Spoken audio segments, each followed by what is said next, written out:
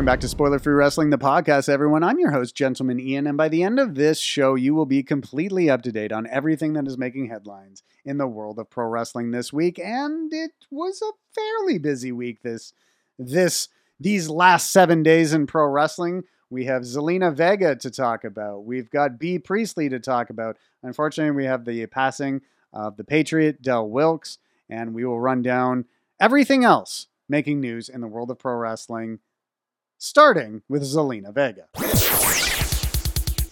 Zelina Vega returned to WWE on SmackDown this week. She had been gone from the company since being released in November in sort of fairly dramatic fashion. It was a fairly highly publicized falling out between the two sides.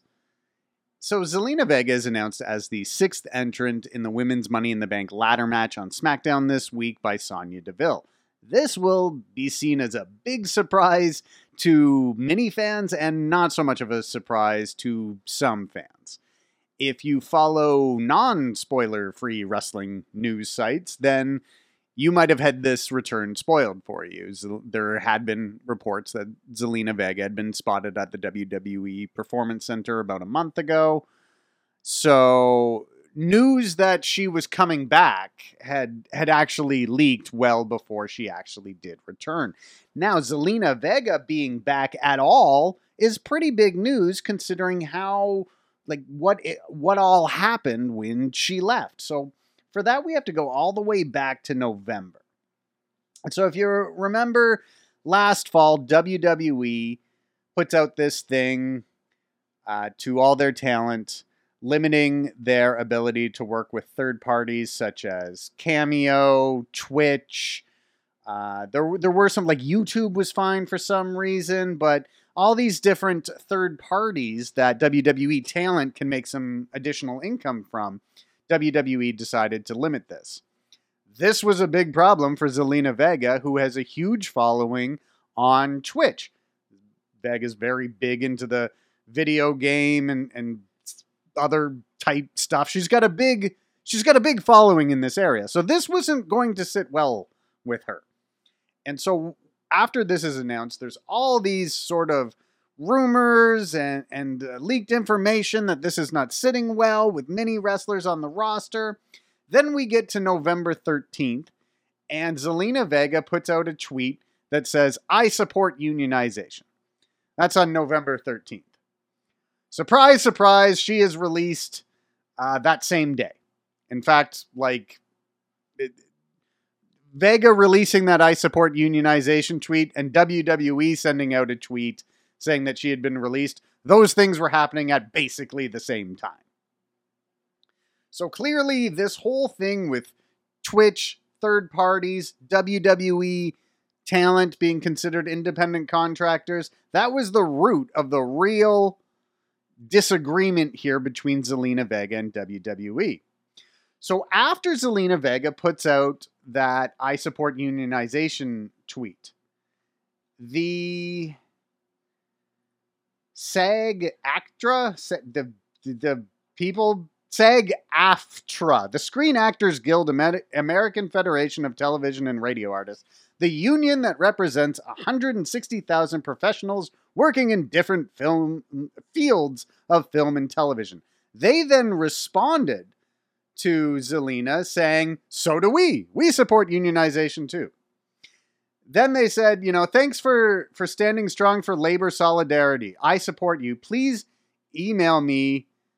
And it's the Gabriel Carteris, the president of SAG-AFTRA, sends a public message to Zelina Vega for her to email her. Then they both put out statements a little while later saying that they had a very powerful conversation. Then we don't hear a lot for a while. Now, these tweets that Zelina Vega put out in November saying that she supports unionization and that she had a very powerful conversation with the president of the union, they've all been deleted now. So Zelina Vega, any of the controversial stuff that she had put out in November, that's gone from her social media. So stuff's been going on behind the scenes now with Zelina Vega and WWE kind of button heads over this third-party issue.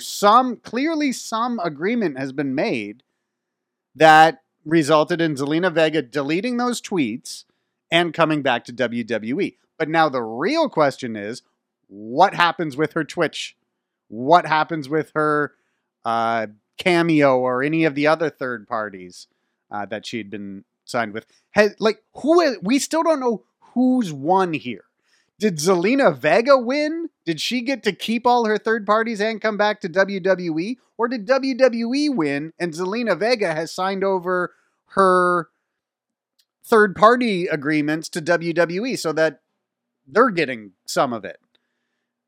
We don't know, and probably a lot of NDAs have been signed, non-disclosure agreements.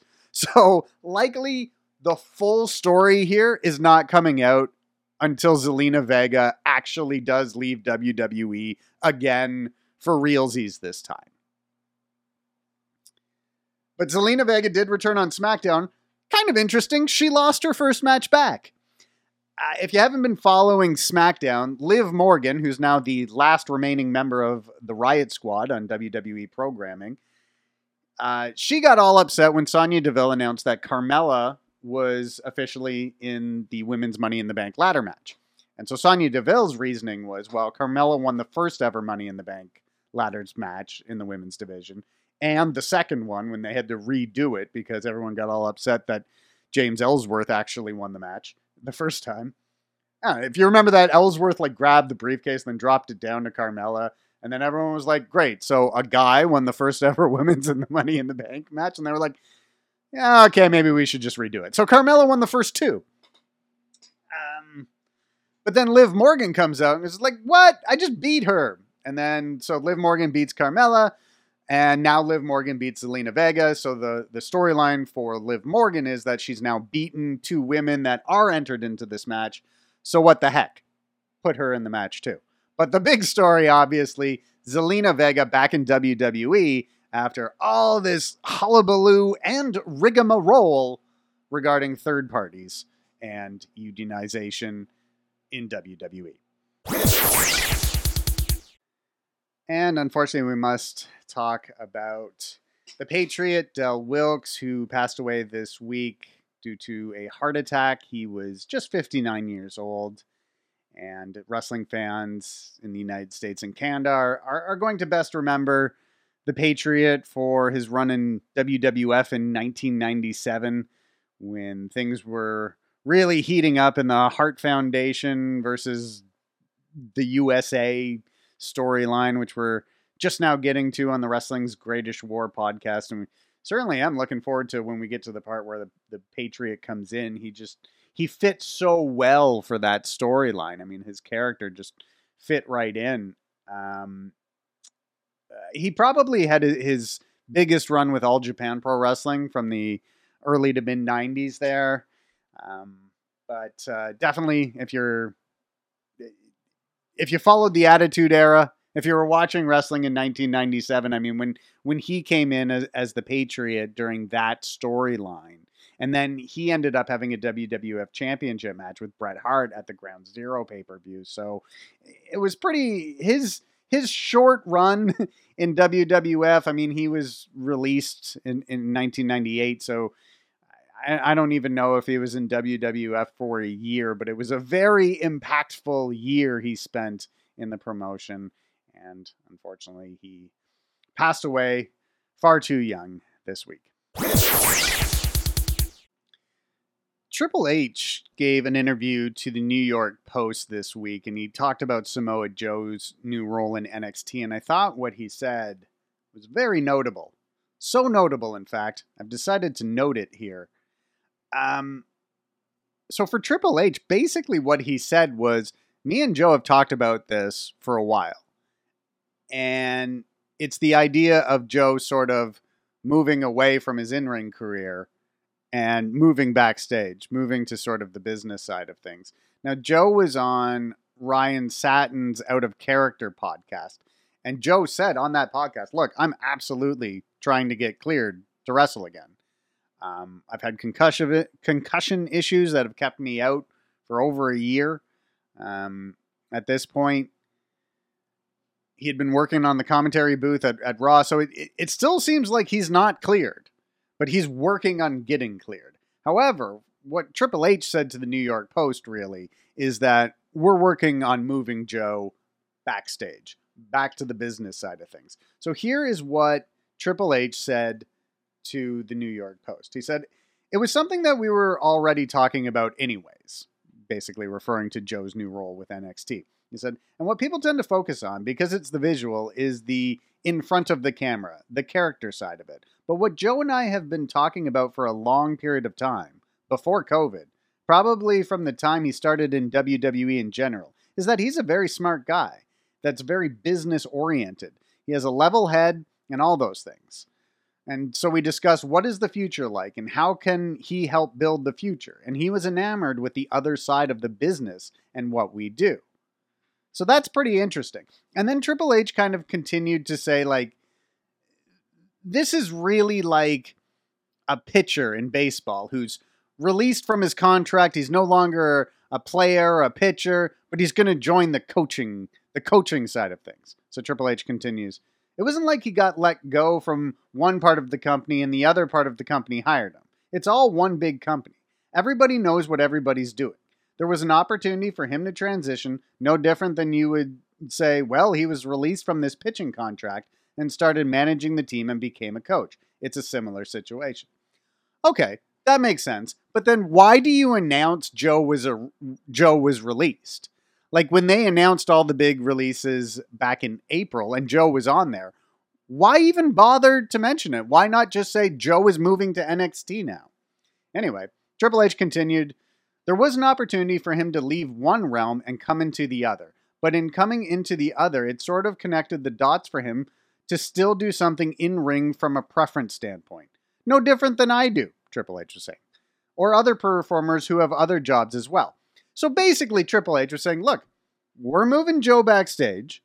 We're moving Joe to the business side of things. He's still going to be on screen. He's going to have an on-screen character. And there's still a chance for him to come back and wrestle from time to time. So anyway, Triple H continued, it's a piece of it, but the bigger component is the talent development component that he'll be a big part of. I'm really, really excited about that because, again, at this stage of my career, it's all about developing the next generation of superstars. So, I mean, Joe's older. He's accomplished a lot in his career.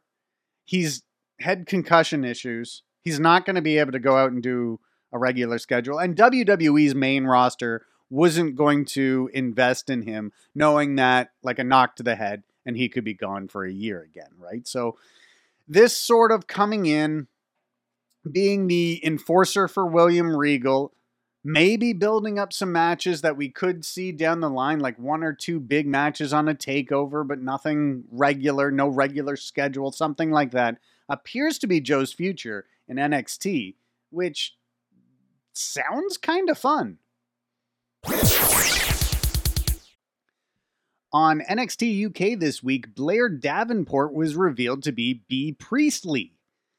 Now, this is something, if you're following the non-spoiler-free wrestling news out there, you probably knew that this was likely to occur. She was very likely to end up in WWE and on this brand. If you haven't been watching NXT UK, first of all, you're not alone on that.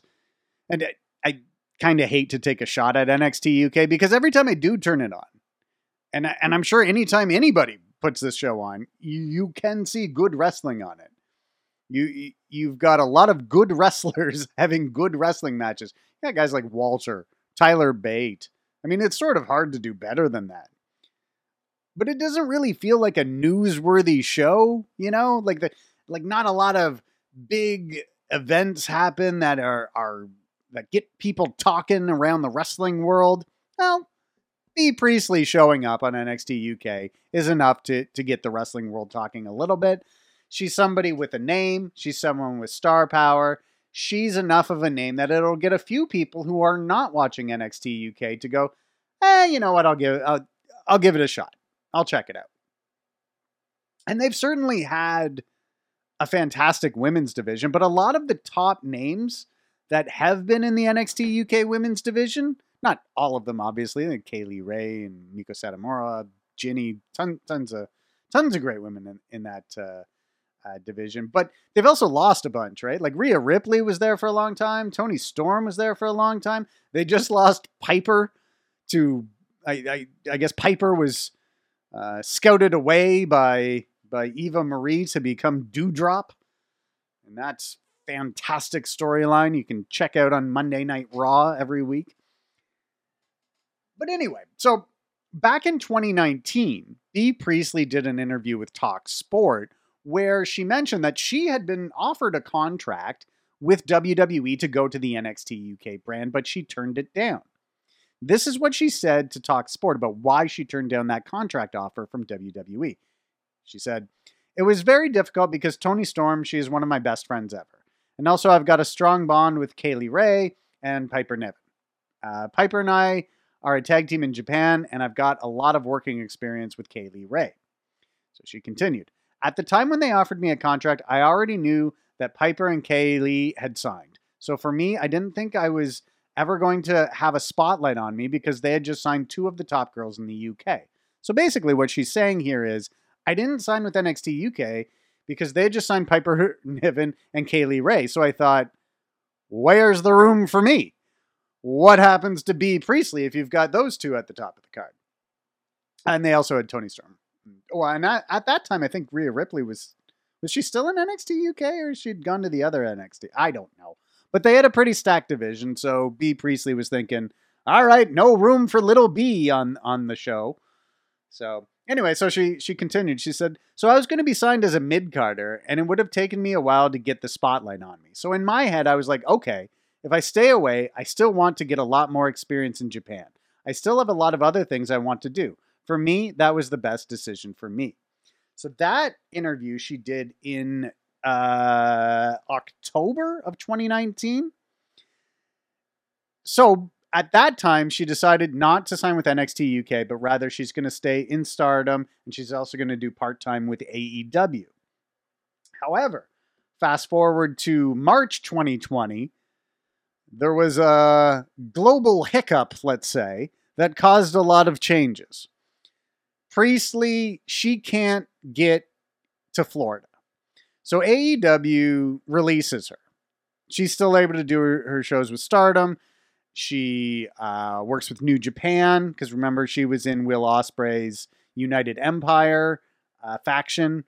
So she had been doing that, but now the AEW route is gone for her. So she's lost her deal with AEW. So then, a year after the pandemic starts, she leaves New Japan Pro Wrestling in rather dramatic style. So she's part of the United Empire at the New Japan Cup Finals over the New Japan Cup Finals, and Ospreay kicks her out of the faction by giving her an Oz cutter, and then everyone was all up in arms because, you know, it's a man doing a wrestling move on a woman. And so now, without having the AEW part-time gig, and with many of the members of the NXT UK women's roster that she had mentioned before, with many of them gone, like Piper Niven is now Doudrop, as we said. So now maybe she's feeling like there is more room for her in this division. She can go in there and have the impact that she wants. Now, some fans are going to look at this and say, well, this is a bit of a waste. You've got this really talented person like Bea Priestley, and you're putting them on a brand that not a lot of people watch. But, I mean, they are trying to build this brand into being a powerhouse on the UK scene. So it's not like it's not like WWE feels having Walter or Tyler Bate or Bea Priestley on NXT UK is a waste. They're trying to build this up into a big powerhouse brand. And the addition of someone like Bea Priestley, I think, does a lot to move them into that direction. There was a bit of an incident on NXT this week in a mixed tag match where Xia Li kicked Mercedes Martinez in the face and legit knocked her out. So Xia Li does a spinning back kick, hits Mercedes Martinez right in the chin, like flush in the chin. And she does a face first flop right down on the mat. And it looked like she was just knocked right out. And it looked that way because it probably was that way. Xia Li then goes to cover her. Martinez does get her shoulder up on the pin attempt, but it doesn't look good. Like, it looks very clear like something is wrong at this point. The ref does a really good job of just stopping the match. Not right away, but like kind of checks on her and then it's like, yeah, okay, we're stopping this. And so in terms of updates for Mercedes Martinez, there's nothing confirmed. People online that were at the show said that she was helped to the back. There were sort of some unconfirmed reports that she went to the hospital. It's not known if she has a concussion, but boy, does that look like a concussion. So there's nothing confirmed out there other than she was helped to the back. That part we know. She likely went to the hospital. That's not confirmed, but people are saying that from what they understand, she went to the hospital. I did see some people online say, "Oh, well, this is twice. Didn't Xia Li do this to Aaliyah as well?" And yes, she did in storyline.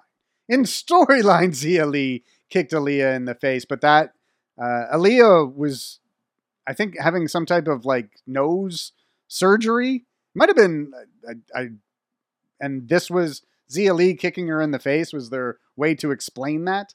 So this isn't something that is a regular occurrence with Xia Li, but they did do an angle where I think a lot of people took that thing with Aaliyah as if it was real or quote unquote a shoot, but it wasn't. They planned that. It wasn't somebody actually getting really hurt, but this does appear to be what has happened here. And unfortunately, we're not going to know more about Mercedes Martinez's condition for a little while, but all that we do know at this point is that she was helped to the back. She likely went to the hospital, and she likely has a concussion, but we don't have anything confirmed. So I don't really want to talk about this news item. I don't think it's particularly important, but it did get a lot of people talking this week, so I sort of feel like I should mention it to you guys, especially for those of you who are just getting your news from here. So Eddie Kingston, after the Saturday Night Dynamite last weekend, goes off the air. So Kenny Omega defeats Jungle Boy. Show goes off the air. Eddie Kingston gets on the microphone, cuts this promo, very pro AEW promo, but there were some shots taken at WWE in it. AEW then posted the video. I think they also replayed it on Dark or Dark Elevation or something like that. Basically, okay, so here is an excerpt of what he said. Because this competition, or he says, the competition sometimes doesn't want to hear their fans. Well, I guess I'm burning another bridge. Surprise. Ladies and gentlemen, AEW cares about their fans. We are not just here to get a paycheck. Or something along those lines. So basically saying WWE doesn't want to hear from their fans. WWE doesn't respect their fans and all this stuff. So Bully Ray, who is one of the hosts of Busted Open Radio on Sirius XM. Bully, I don't know what to say about this.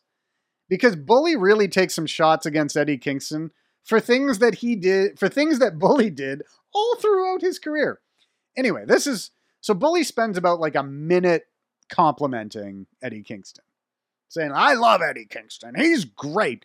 He's the greatest promo in the world. If Eddie Kingston, I want him to be my best friend. Just goes on and on about how much he loves Eddie Kingston.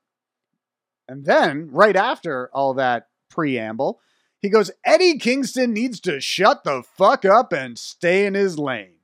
And his lane is as an AEW guy speaking about AEW and flying the flag for AEW. Then I'm completely on board. Tell me how great AEW is. Yada, yada, yada. Goes on, but then says, don't take the easy way out and knock the WWE. Because if you go back and you listen to the fans, they really didn't pop that hard when he took a jab at WWE.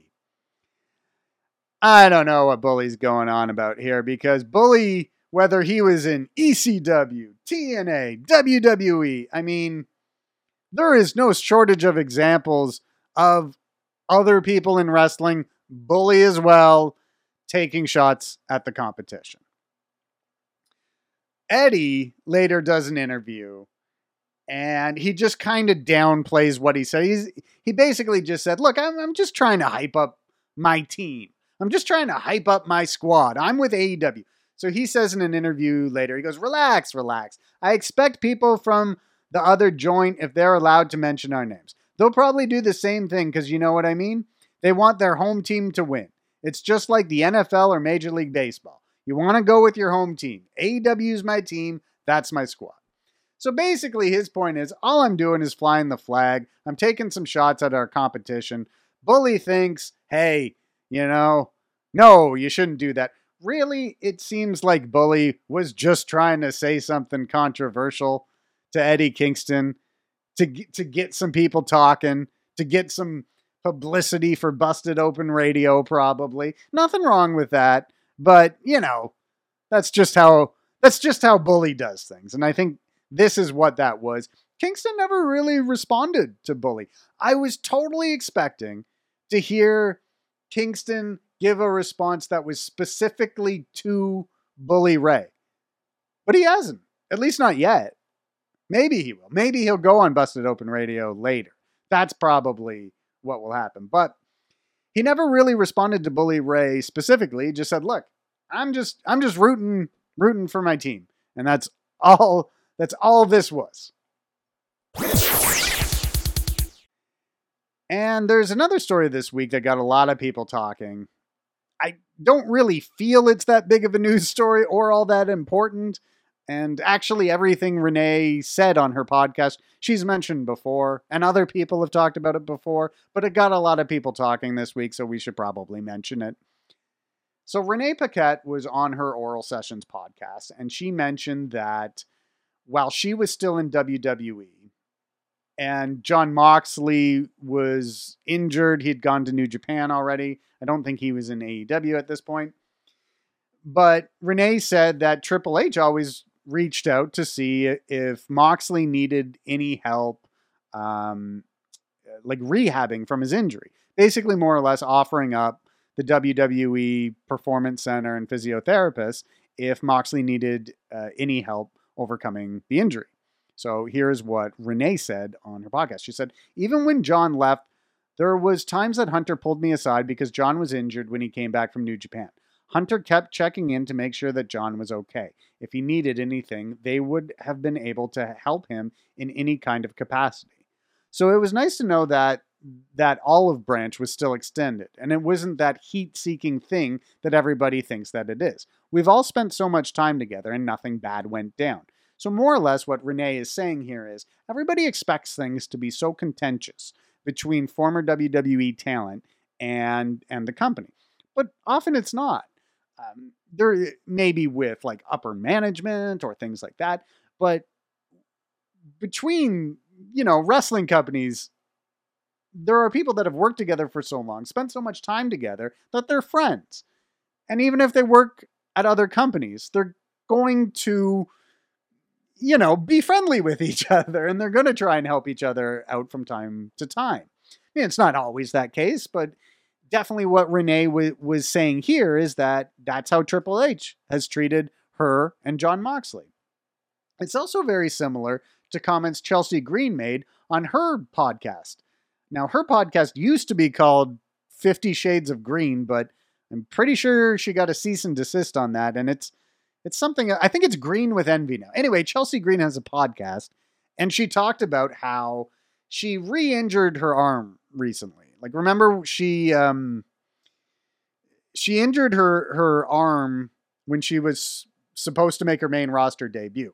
She went recently to go get some training in, and she thought that she had re-injured it. And I guess she had re-injured it a little bit, But basically what she said was WWE is allowing her to come to the Performance Center and use the physical therapist to rehab her arm. Now, in her case, the original injury did occur in a WWE ring. So there is that sort of ethical obligation from the company's behalf to have to help Green out in this area. But it's still just this, it's this little bit of information that's come out recently that's got a lot of people talking, this idea that WWE will help non WWE signed talent with their injuries at the Performance Center from time to time. I thought that was interesting. A lot of people seem to have found that interesting.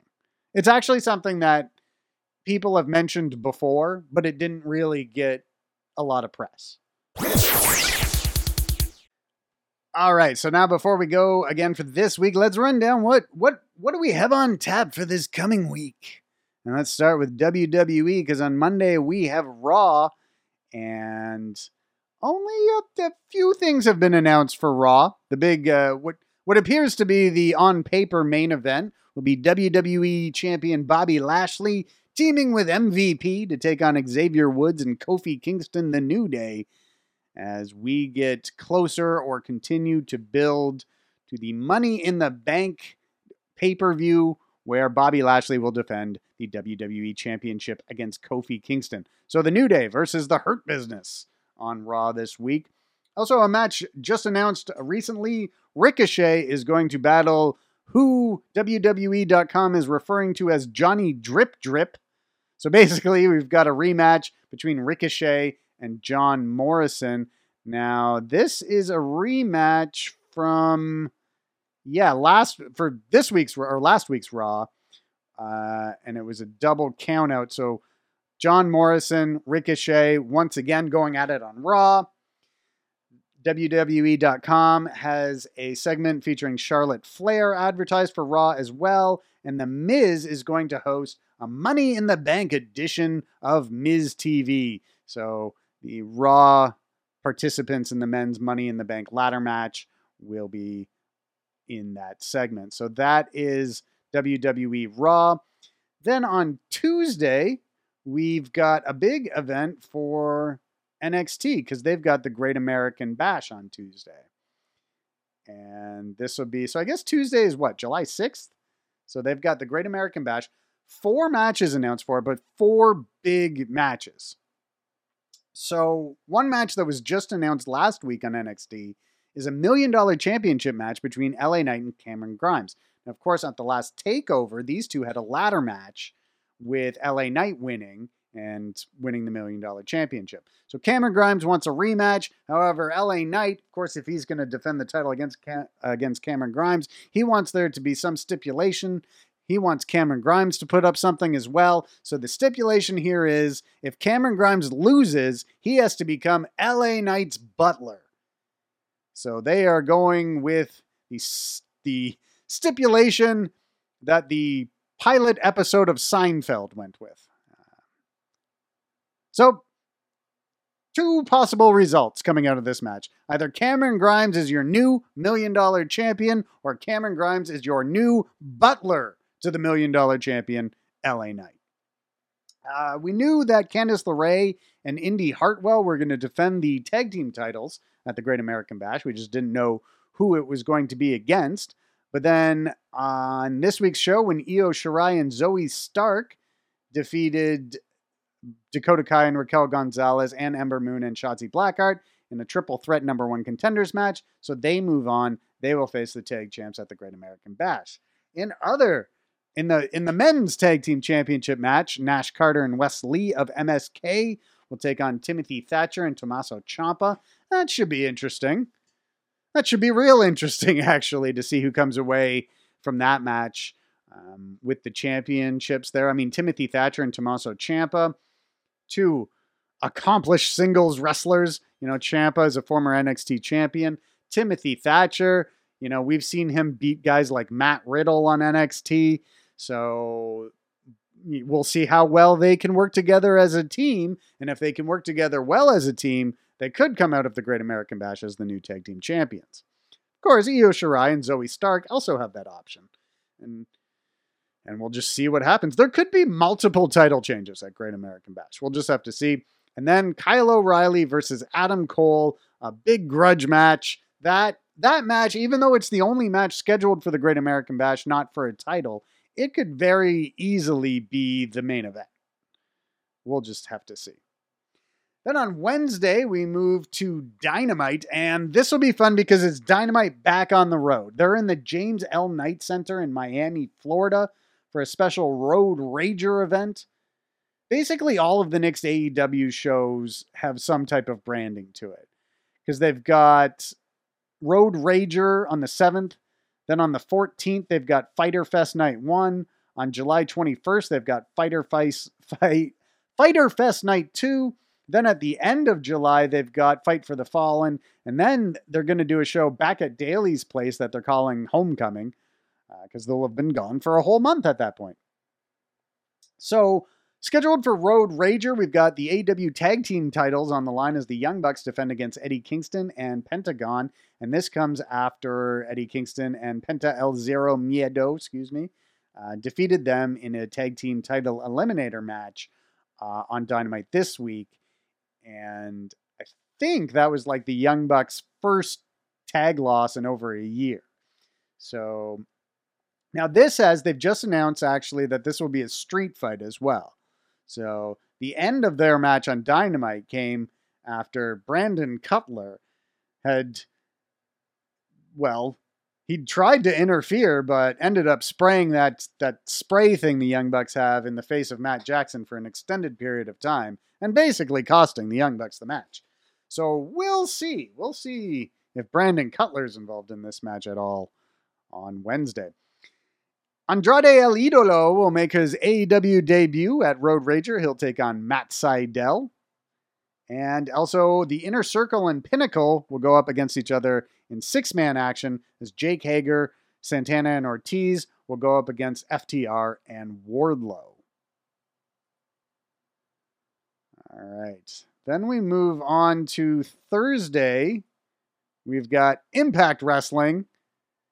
And 2 matches and 1 segment have been announced for that. We'll have a number 1 contendership match for the Knockouts tag team titles as Havoc and Rosemary take on Susan and Kimber Lee. Now, last week on Impact, we saw Kimber Lee backstage telling Susan that she thinks maybe they need Su Yung to help them in this match against Havoc and Rosemary. So we'll see what happens there. Also, Jake Something will take on Brian Myers. But the big announced segment for Impact on Thursday is Kenny Omega and Sami Callihan. They will have their contract signing for their Slammiversary title match, which takes place on July 17th. Then we move on to next Friday's SmackDown, and we got a couple of Money in the Bank qualifying matches announced for that show. Shinsuke Nakamura will take on Baron Corbin in the first Money in the Bank qualifying match. Well, I don't know what order they're going in. But this follows up on what I think is a pretty fun storyline on SmackDown right now, where Nakamura has defeated Baron Corbin for the King of WWE title. So now we got Kingsuke Nakamura coming out in new sort of black and white garb with Rick Boogs playing the guitar as he comes out. And so it's sort of like a new era for Shinsuke Nakamura right now. But then there's Baron Corbin, who now he looks depressed. He's saying he's lost all of his endorsements. He's like losing the crown has had a horrible impact on Baron Corbin's life overall, not just in the ring. He's losing money. He's looking depressed. He's unshaved. He's unkempt. He's doing poorly. But he'll have a chance to qualify for the Money in the Bank match and get a little revenge on Nakamura next week when they meet in singles action. And we've got Cesaro versus Seth Rollins once again. These two have certainly wrestled a lot as of late. They will meet next week on SmackDown in a Money in the Bank qualifying match as well. Then as we head into next weekend, New Japan Pro Wrestling has a couple of shows in Sapporo, and the majority of the shows are just multi-person tag matches, but then each show has a championship match in the main event. So on the first night, on the Saturday, we'll see an IWGP Junior Heavyweight Championship match as El Desperado will look to defend the title for the second time. He takes on Bullet Club's Taiji Ishimori. Then on the Sunday, July the 11th, in the main event, we've got the IWGP Heavyweight Tag Team Championships on the line as the Dangerous Techers, who just defeated the Gorillas of Destiny for the belts. They will defend the titles against Sanada and Tetsuya Naito. So that's a significant challenge there for Zack Sabre Jr. and Tai Chi. And with that, you are completely up to date on everything that's been making headlines in the world of pro wrestling as of late, minus anything that could potentially spoil the results or enjoyment of future shows for you. I'm Gentleman Ian, and I look forward to talking to you about wrestling again next week.